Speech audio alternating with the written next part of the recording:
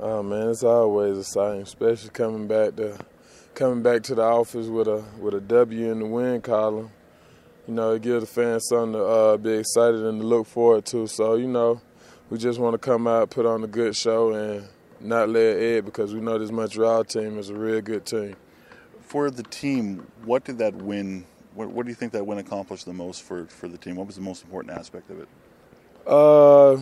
Just to get that bad taste out of our mouths from last year, to me, because, I mean, the way we went out last year, I mean, I don't think anybody was happy. I mean, we all felt like we got robbed a little bit, but, I mean, that's not on anybody's fault. That's just nature, you know, came in effect. So that's hats off to Ottawa for what they did. But just, you know, that last game just didn't feel, it didn't sit right in. And, you know, you had to wait, 6.5, 7 months just to get that taste out your mouth. And like you said, and then, you know, we come back as a whole this year. We didn't come back with plug and play people or coaches. So it was like, okay, we got a core.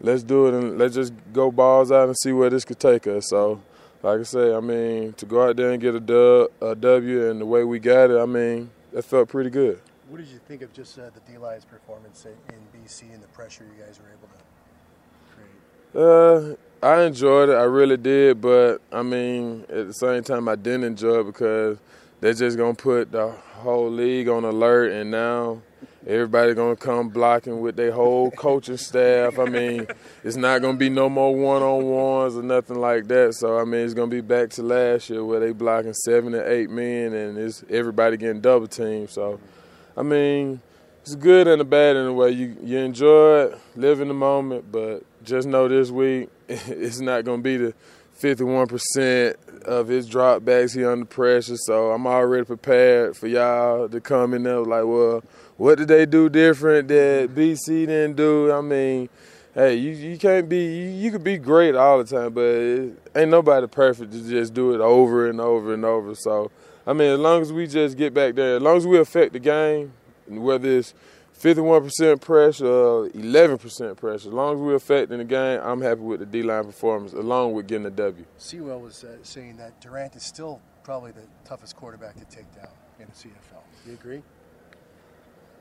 I mean, that's my big bro. That's my friend, but it is. I mean, because it is. I mean, yeah, it is. He's that guy because, I mean, I would think it was Mike, but I never had to tackle Mike. But I done had some embarrassing moments, I feel, to myself against Durant where I thought I done had a sack and he didn't let the ball go. I remember in Winnipeg where I done had him wrapped up.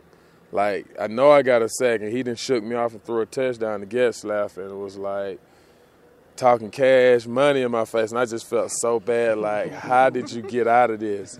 You know what I'm saying? I mean, he made it look small to y'all, but he got them fat legs, yo. His legs are like, his thighs are like so, he got like running back or offensive guard legs. I mean, he's slim up top, but his legs are like so strong. And if you go back, I mean, the film don't lie. He got film flipping D linemen over him and just breaking tackles. So it's like when you come to him, you just gotta just pray. I mean, because you can get to him, but getting him down with the ball, you just gotta pray for it. You know what I'm saying? So yeah, I give him that title. He's the hardest guy, no matter whether he's been in the league the last couple of years or not. He's the hardest in my book.